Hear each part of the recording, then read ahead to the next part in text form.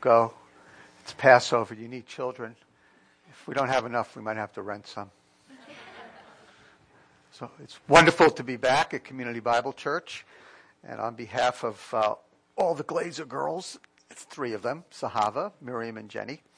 Maybe we can move that back. Thank you for praying for us and supporting us as missionaries in the Holy Land, Brooklyn.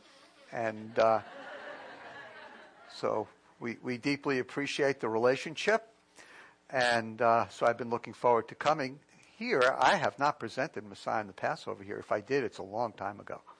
And so this is great. It's a unique year, as you well know. Jesus rose a month before he died. You don't get that one. We celebrated Easter. We're not celebrating Passover until later on this month. Actually, April 22nd, the day after my birthday, which is really good because I've grown up. So my birthday is April 21st, so I'll expect a lot of, you know.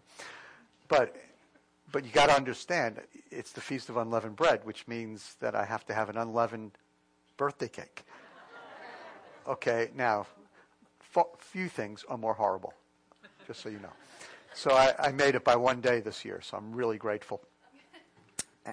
But the Lord has been good to our family, and so continue to pray for us. My youngest, Jenny, is made aliyah, which means literally to go up, but it means that's what you say when someone becomes a citizen of Israel via the law of return.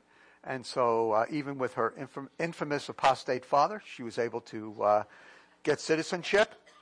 And I think it was because Zahava's cousins live in Israel, and they both have government jobs, and they know how to fill out forms. So I think Jenny kind of went right through.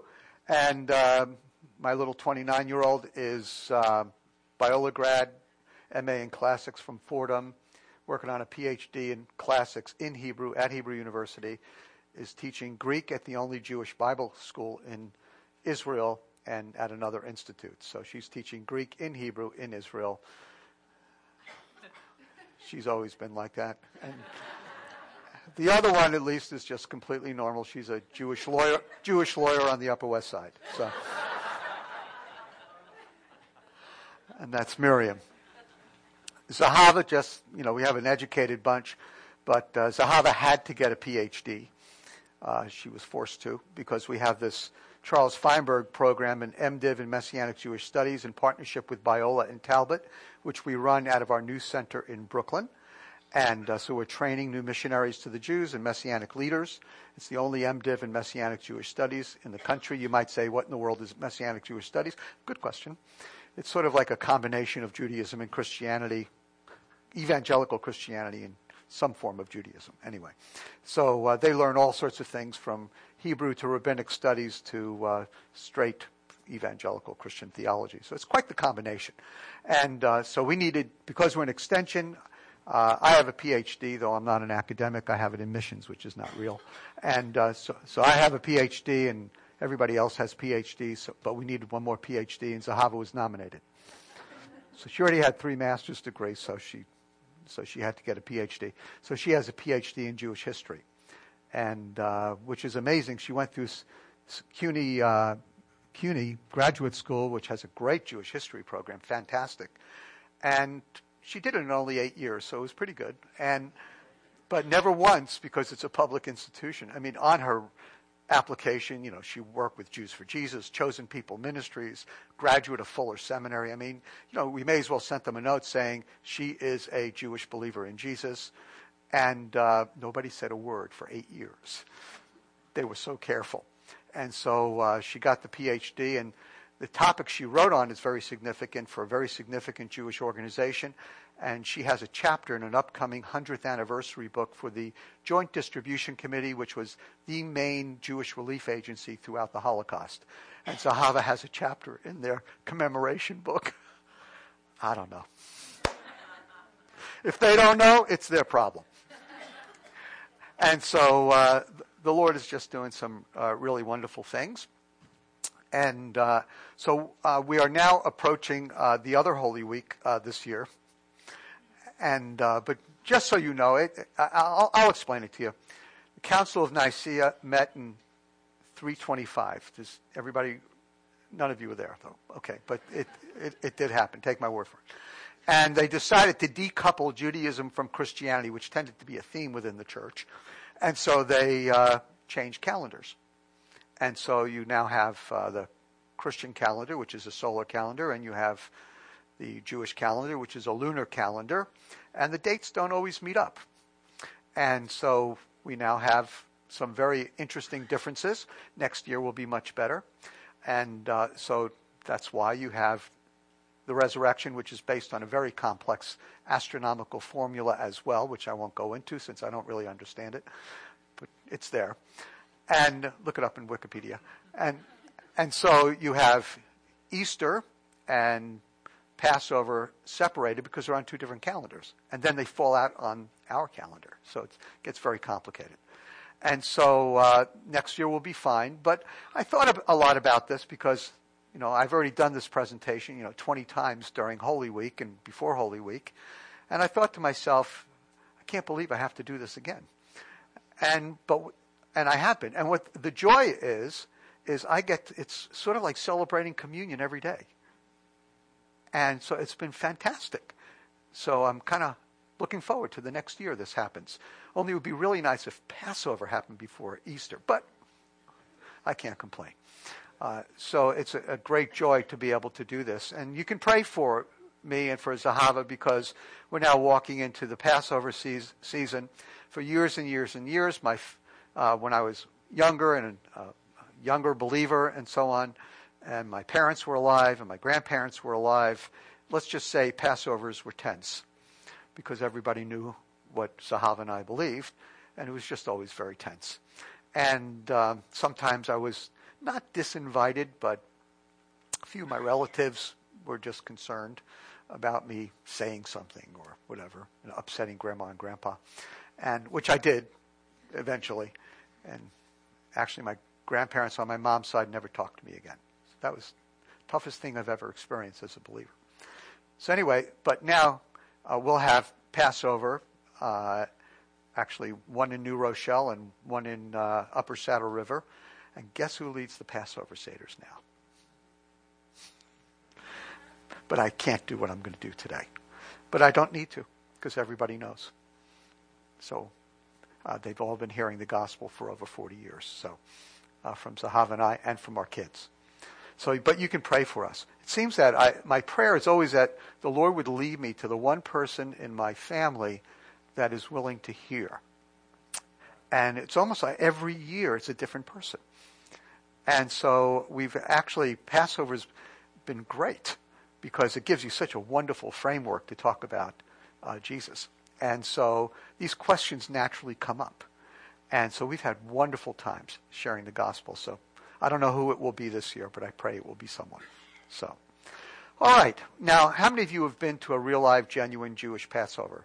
Some of you? Okay, good. This won't be it, just so you know. Don't have much time and don't have any food.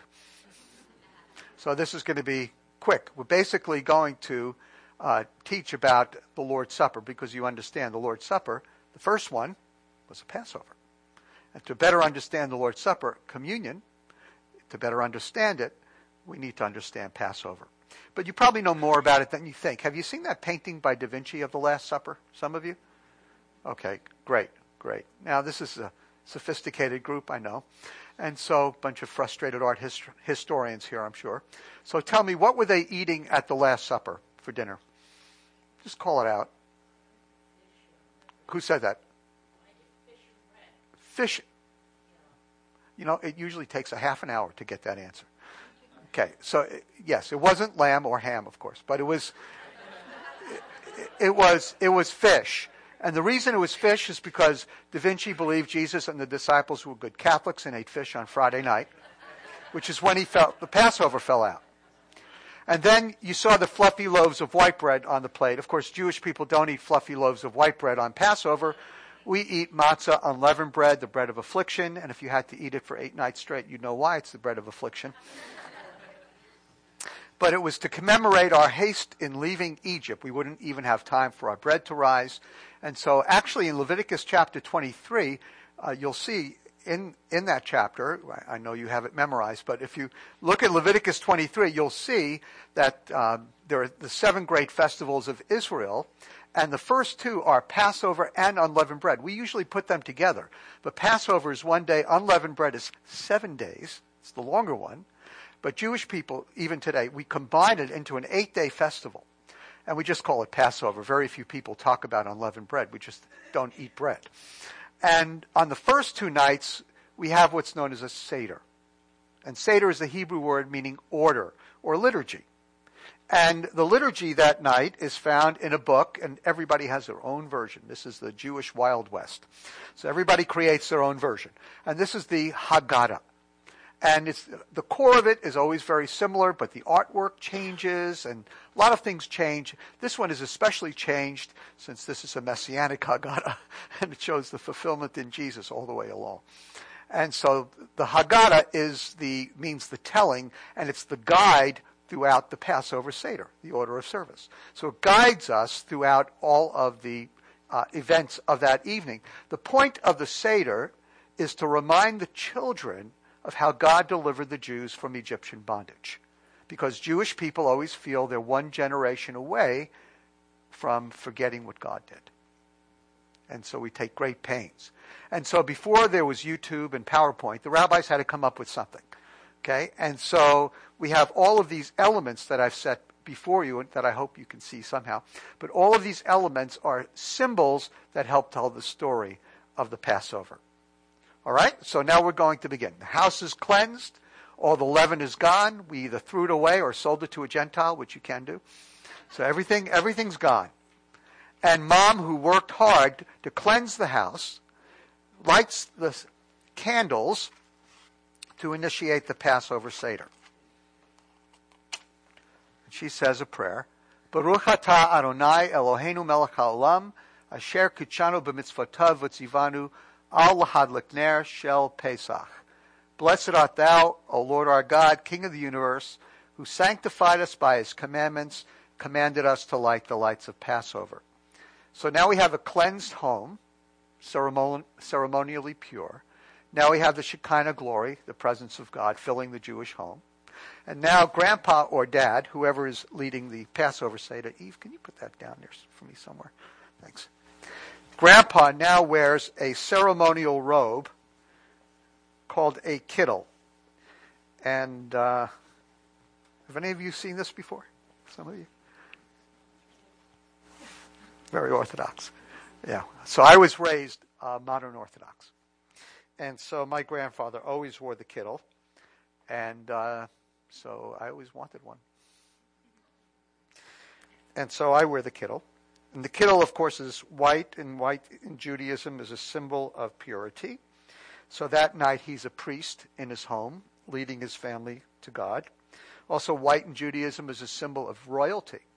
And so that night he's a king in his home, usually the only night of the year.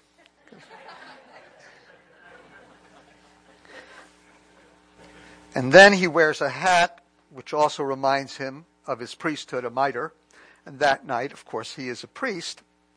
And so now we have a pure house. We have the glow of the candles reminding us of the presence of God. We have a priest leading his family to God. We have a table, which is symbolic for an altar. So you've now walked into the temple. Now, did you bring your Haggadahs with you? Oh, sorry, Dick, I forgot to mention it. Yeah. Well, it's a great blessing then, because if you do have your New Testaments, it comes with a Haggadah. It's embedded in the Gospels, because Jesus celebrated a very similar Passover to what I celebrate every year with my family. And when I was seeking the Lord and reading the New Testament for the first time, I was quite shocked about 2 things. Number one, Jesus never celebrated Christmas, which I thought he did. And number 2, Jesus celebrated Passover just like I did. And I could see it. And so I like to refer to the Gospel of Luke. And so if you have your New Testaments, you can open to Luke chapter 22, one of the incidences of the Passover in the Gospels. And we'll refer to this a few times. Now, during Passover, we take 4 cups of wine, I'm not going to get into the wine grape juice controversy, which is splitting churches all across America. But trust me, it was neither grape juice nor wine. Just drink some Manischewitz. You'll see. It's actually cough medicine. So 4 glasses a year keeps Jewish people from becoming alcoholics. And so we take 4 cups of wine. Every cup has its own name, its own meaning. The first cup we take is the cup of sanctification. To sanctify means to make holy, from the Hebrew word kadosh, which means to cut. So we separate. So we are now separating this night and these 8 nights from all other nights. They are unique. They are special. And so we raise the cup of sanctification, sometimes called the cup of blessing. And we chant a prayer to initiate the Seder. I'm going to chant the prayer, and because you sing so wonderfully, I'm going to teach you the Hebrew choral response to the prayer. In Hebrew. You're going to learn it. I guarantee it. So here's the prayer. Baruch atah Adonai, Eloheinu melech haolam, borei peri hagafen. Your response. Listen carefully. Amen. And you can lead them. So, okay. Try it again. Wow, your Hebrew is so good. Blessed art thou, O Lord our God, King of the universe, who created the fruit of the vine. We read about cup number 1, the cup of blessing, in Luke, the 22nd chapter, beginning at the 14th verse. And when the hour had come, he reclined at the table, and the apostles with him. We recline on pillows because we are royalty, and these are supposed to be royal pillows, but we all use house pillows. And he said to them, I have earnestly desired to eat this Passover with you before I suffer. For I say to you, I shall never again eat it until it is fulfilled in the kingdom of God. And when he had taken a cup and given thanks, much like I did, by the way, he said, take this and share it among yourselves. For I say to you, I will not drink of the fruit of the vine from now on until the kingdom of God comes. Cup number 1, the cup of blessing. Cup number 2 is not recorded in any of the Gospels, but it is in the Haggadah, and it's called the cup of plagues because we're telling the story.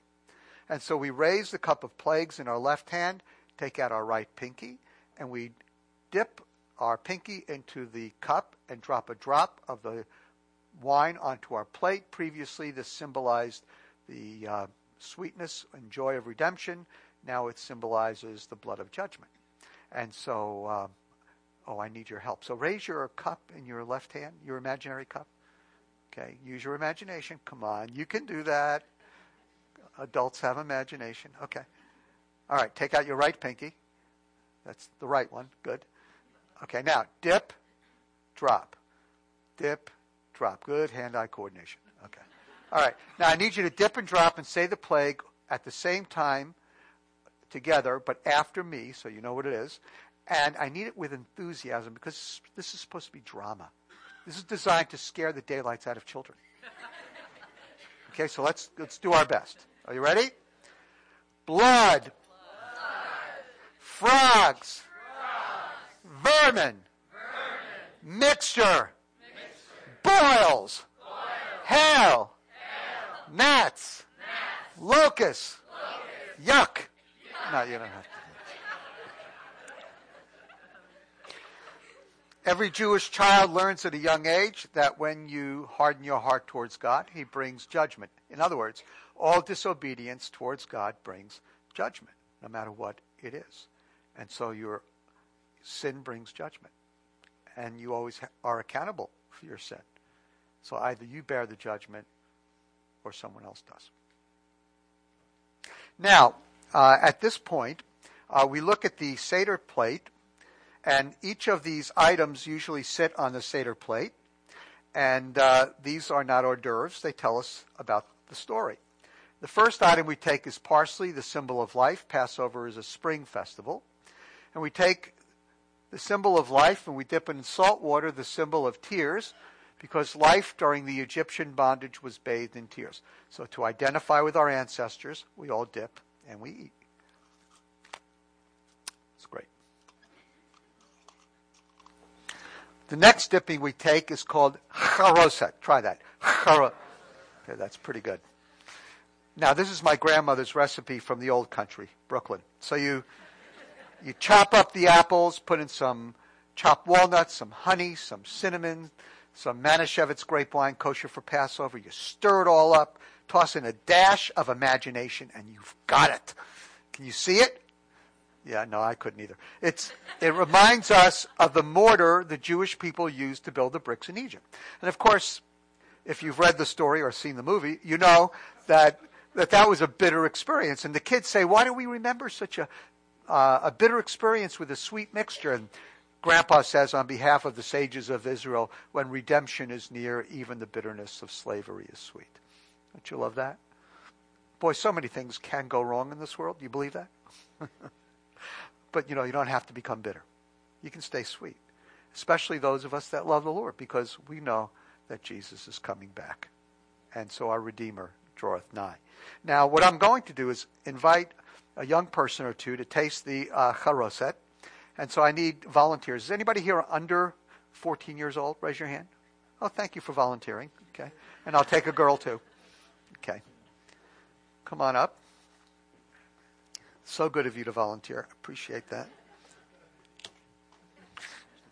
Now, do you like chopped apples? Yeah. Great. You like chopped apples? Good. What's your name? Jonathan. Jonathan? Claire. Claire. Okay, Jonathan and Claire. Do you like matzah? Yeah. Good.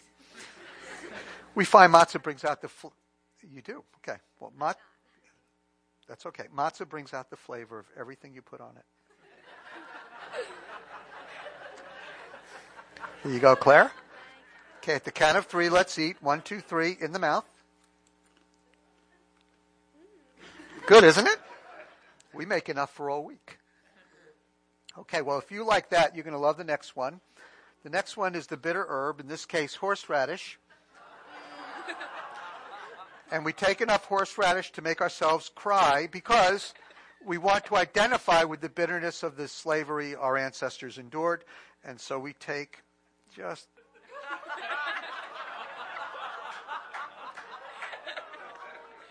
Men first. No.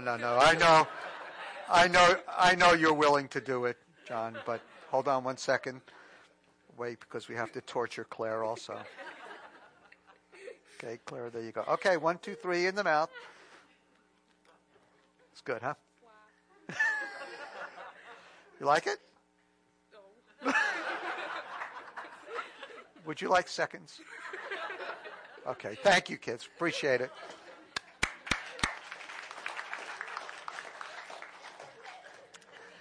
And I guarantee you will never forget Passover. And we never forget Passover. I mean, we spend all night waiting for this, And if we get through it, it's like crossing the Jordan River, But again, the rabbis have this idea that we should feel like we were there at the Passover, that we were enslaved, we were redeemed. And so we should strongly identify with our ancestors. The egg was added to the Seder plate after the time of Jesus. It was added in 78. I hope this is hard-boiled. It was added after 70 A.D., and it reminds us of the destruction of the temple. Why? Chickens lay eggs every day. Sacrifices were roasted every day, and so we take an egg, we roast it brown, usually boil it in coffee, but we roast it brown, and then, of course, it should be hard-boiled, and then we take a piece of the egg, we dip it in salt water, the symbol of tears, and we eat it. Why? To remind us that even though we've been redeemed from Egyptian bondage, we are still in bondage because we're not back in Israel. We're spread out. We're in the diaspora. And so we're waiting for the day that God gathers the Jewish people, sends the Messiah, gathers the Jewish people, brings us all back to the land of Israel, rebuilds the temple, and restores the sacrifices. That's all in the egg.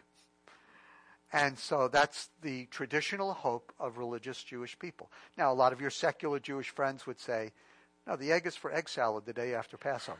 Okay, that's what they would say. But where I grew up and where I live in Brooklyn, and 50%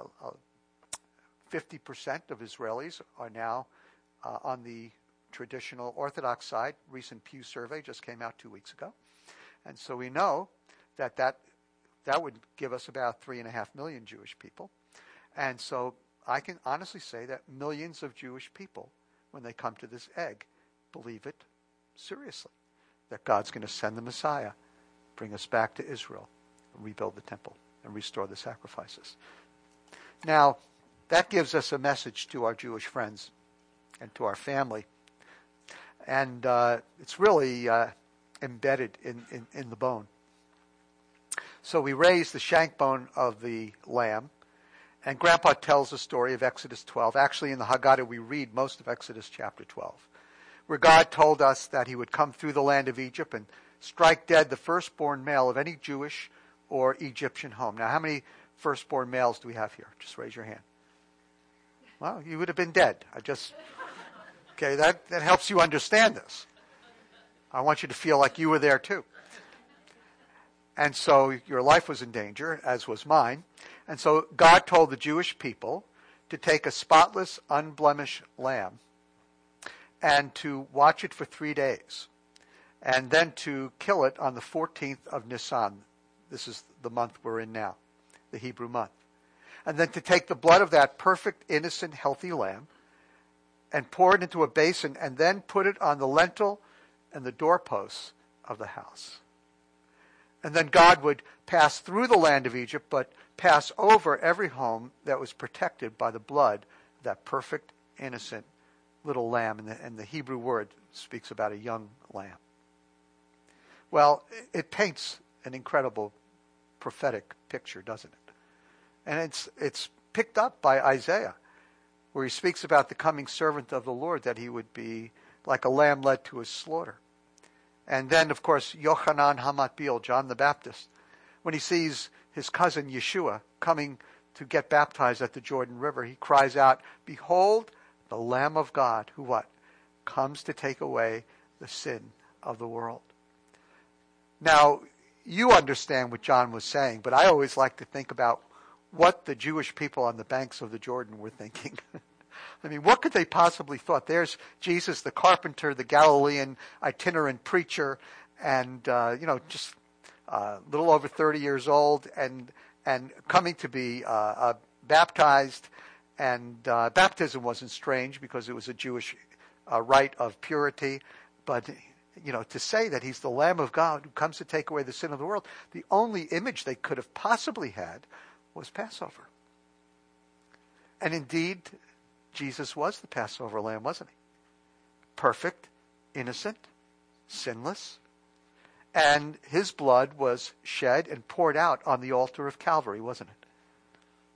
And today, when a man, woman, Jew, or Gentile, no matter who you are, whatever your philosophy of life might be, whatever your background might be, when you, by faith, apply the sacrifice of Jesus to the doorposts of your heart, you see, then the wrath of God passes over you. And you pass from death into life. And I think about the Apostle Paul, who was a rabbi, who grew up celebrating Passover every year. We forget that.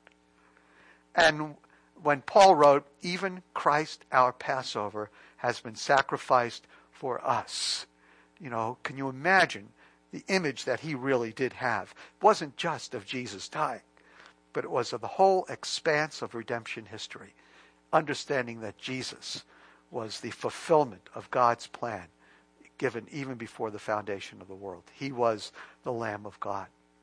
And it also reminds us that to become a follower of Jesus actually involves a decision.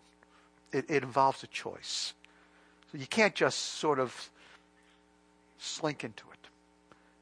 There's a line where you understand it maybe in your head and even in your heart, but God wants us to say, yes, he is the Messiah. We need to receive Jesus as our Savior and Messiah. And Passover makes that so clear, and I hope that you've made that decision, young or old. I hope that you're positive that if you were to stand before God today, that you would know that the blood of Yeshua, the Messiah, covers your sin. My family has never figured that out.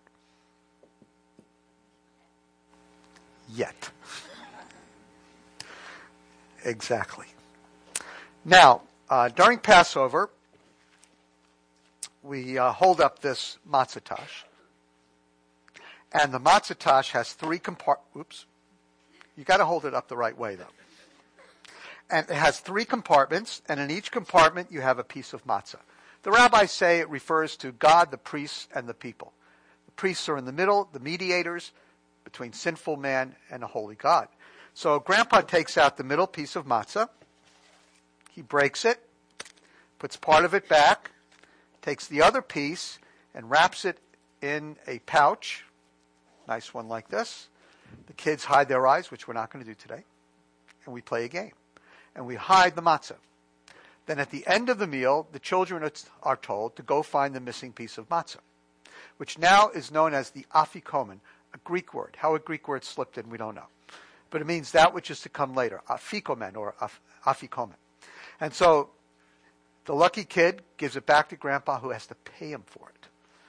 You have to redeem it. Redemption is all through. And these days, it's actually really hard because kids take Apple Pay and PayPal, and once that credit card comes out, it's a lot of money. And so Grandpa pays and then takes the middle piece of matzah and begins to break off pieces about the size of an olive and gives it to everybody at the table. And then everybody takes it and eats it. The middle piece of matzah, the piece of the priest, broken, wrapped, hidden, brought back, and distributed. Reading from Luke 22:19. And when he had taken some bread, read that as matzah, and given thanks, he broke it and gave it to them, saying, "This is my body which is given for you. Do this in remembrance of me." I hope that you'll remember this the next time you take the Lord's Supper. Remember that matzah is unleavened. Jesus was sinless. Remember that matzah is striped and pierced, and he was pierced through for our transgressions, and by his stripes we are healed. He is the mediator and sacrifice. He died. He was wrapped for burial, hidden in a tomb, but he crushed death, and he rose from the grave, as we will rise as well. And he gives his life to all who believe. That, brothers and sisters, is our communion bread. And then we come to the third cup of wine, the cup of redemption. Again, redemption always it always costs something. It costs somebody something. In the ancient Exodus, it was the shed blood of that little lamb. And so Jesus raises the third cup after the meal, which is traditionally, and it's always the one after the meal, so we know it is. And he raises this third cup, and reading in verse 20 of Luke 22, in the same way he took the cup after they had eaten, so we know it's the cup of redemption, saying, "This cup which is poured out for you is the new covenant in my blood." No longer was Jesus speaking about the shed blood of an animal, but the shed blood of the only begotten Son of God. And it was no longer shed for redemption from Egypt. It went way, way further than that. It was redemption from the bondage of sin and death. And the good news is it wasn't for Jews alone. It was for Jews and Gentiles, for all who would believe. And it was the very fulfillment of the promise in Jeremiah 31 that God would make a new covenant with the house of Israel and all those who are joined to the house of Israel through faith in the Jewish Messiah, Jesus. He would write his law upon our hearts. He would put his spirit in our hearts. He would turn a heart of stone into a heart of flesh. And that is the new covenant that God made with us. And Jesus inaugurated it and announced it at the Last Supper. And that is our communion cup. So I'm going to pray, and you're going to respond. Baruch atah Adonai, Eloheinu melech haolam, borei peri hagafen. Amen. Blessed art thou, O Lord our God, King of the universe, who created the fruit of the vine. Now the response to the third cup is the fourth cup. Fourth cup is the Hallel cup, which means praise. So we sing, praise the Lord. Hallelujah. How else would you respond to redemption? And then we have one more cup, and that's Elijah's cup. And we send the kids to the front door, open it wide. We sing the song, Elijah Eliyahu Hanavi, Elijah the prophet. We invite Elijah to come, sit down, have some chicken soup with matzo balls, and eat dinner with us, because Malachi 3 and 4 promises that Elijah would come before the great and terrible day of the Lord. So our hope as Jewish people is that Elijah would prepare the way for the one who would come after him, the Messiah, the son of David, which is actually how he's described in the song.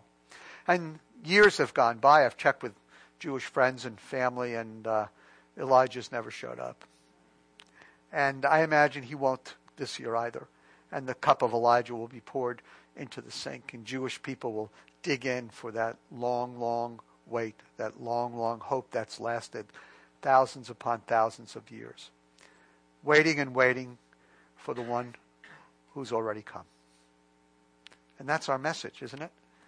To our Jewish friends and loved ones. There's no longer any need to wait, because the Messiah has come. And his body was broken in death, and his blood was shed for our sins. And he rose from the grave. And so we have the rare opportunity to tell our Jewish friends during this Passover season that the Messiah has come. And you know, there is one part where Christians can strongly identify with Jewish people, though. And that is, you're waiting too. Not for him to come and redeem you. That's happened. But you're waiting for the complete fulfillment. He's done it all. But there's more to come. And you're waiting for that great day when Jesus returns. And he gathers us all to that great banquet. And we all get free tickets to Israel. And we look forward to that great day. So when you share the gospel with your Jewish friends, you can tell them, you know, even though we believe Jesus is the Messiah, you know, we understand what it's like to wait. But you can either wait with a sense of fulfillment, or wait with a sense that you don't have any of what's coming. It's a wonderful thing to have the down payment,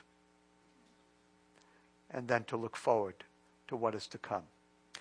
The Jewish people have always understood that Passover looked forward to a greater day of redemption. In fact, we end Passover with this song, L'Shana Haba B'Yerushalayim. Next year, we will be in Jerusalem. That's the Jewish hope. And in a sense, that's our hope as well. So we can unite our hearts with our Jewish friends in that way. Well, that's Passover. Now here's dessert. So take out your Chosen People brochure. And as always, and I see a lot of new people at the church, so we're going to participate together in the tradition of the tearing of the brochure. You'll see, this is miraculous. You'll see what happens. And so just fold it along the perforation. At the count of 3 in Hebrew, count after me. We are going to rip at the same time to demonstrate our unity in the Messiah. And we'll also show that adults like crafts. Okay, so here we go. All right, count after me. Echad, Shtayim, Shalosh.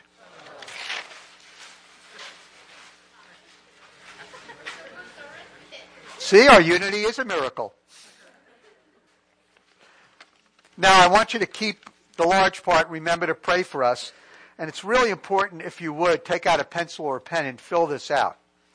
And every month, one of the Chosen People staff will be coming to your home for dinner. And let us know when you're going to have pork chops, and we'll negotiate the date. So fill this out, if you would. And we'll be collecting these from you somehow at the end of the service. So fill these out, if you would. And don't neglect the reverse side. We have some great trips to Israel. And for the first time ever, we're doing what we call Encounter Israel. We are doing an adult, not a young person's, but an adult. Not that young people can't be adult. But we're doing an adult missions trip to Israel. So if you've gone on a tour and you want to kick it up a notch and actually do ministry in Israel, a year from this spring, a year from now, we'll be taking probably 30 or 40 people to Israel to do ministry with the Chosen People team in Israel. And I'll share more about what we're doing in Israel at the Sunday School Hour. And so you can go on a tour or you can go to minister.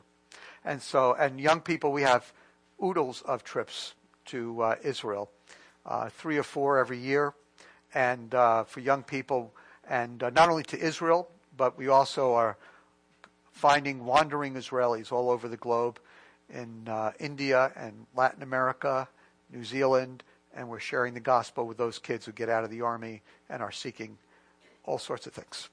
And we bring them Jesus. So please fill this out if you would, and we'll send you the newsletter every month, and we'll collect these from you. On the back table, I have schlepped a bunch of books and other things, and so I hope that you will lighten my load. So we've got books on all of the festivals by Daniel Fuchs, one of the former leaders of Chosen People. We've got a book, The People, the Land, and the Future of Israel. Everything you want to know about tomorrow is in that book. And I edited that with Darrell Bach from Dallas Seminary, so that'll be on the back table. A book by Mike Rydelnik, who teaches Jewish studies at Moody, on everything that the media hasn't told you about Israel. Can you imagine? And so that's on the back table as well.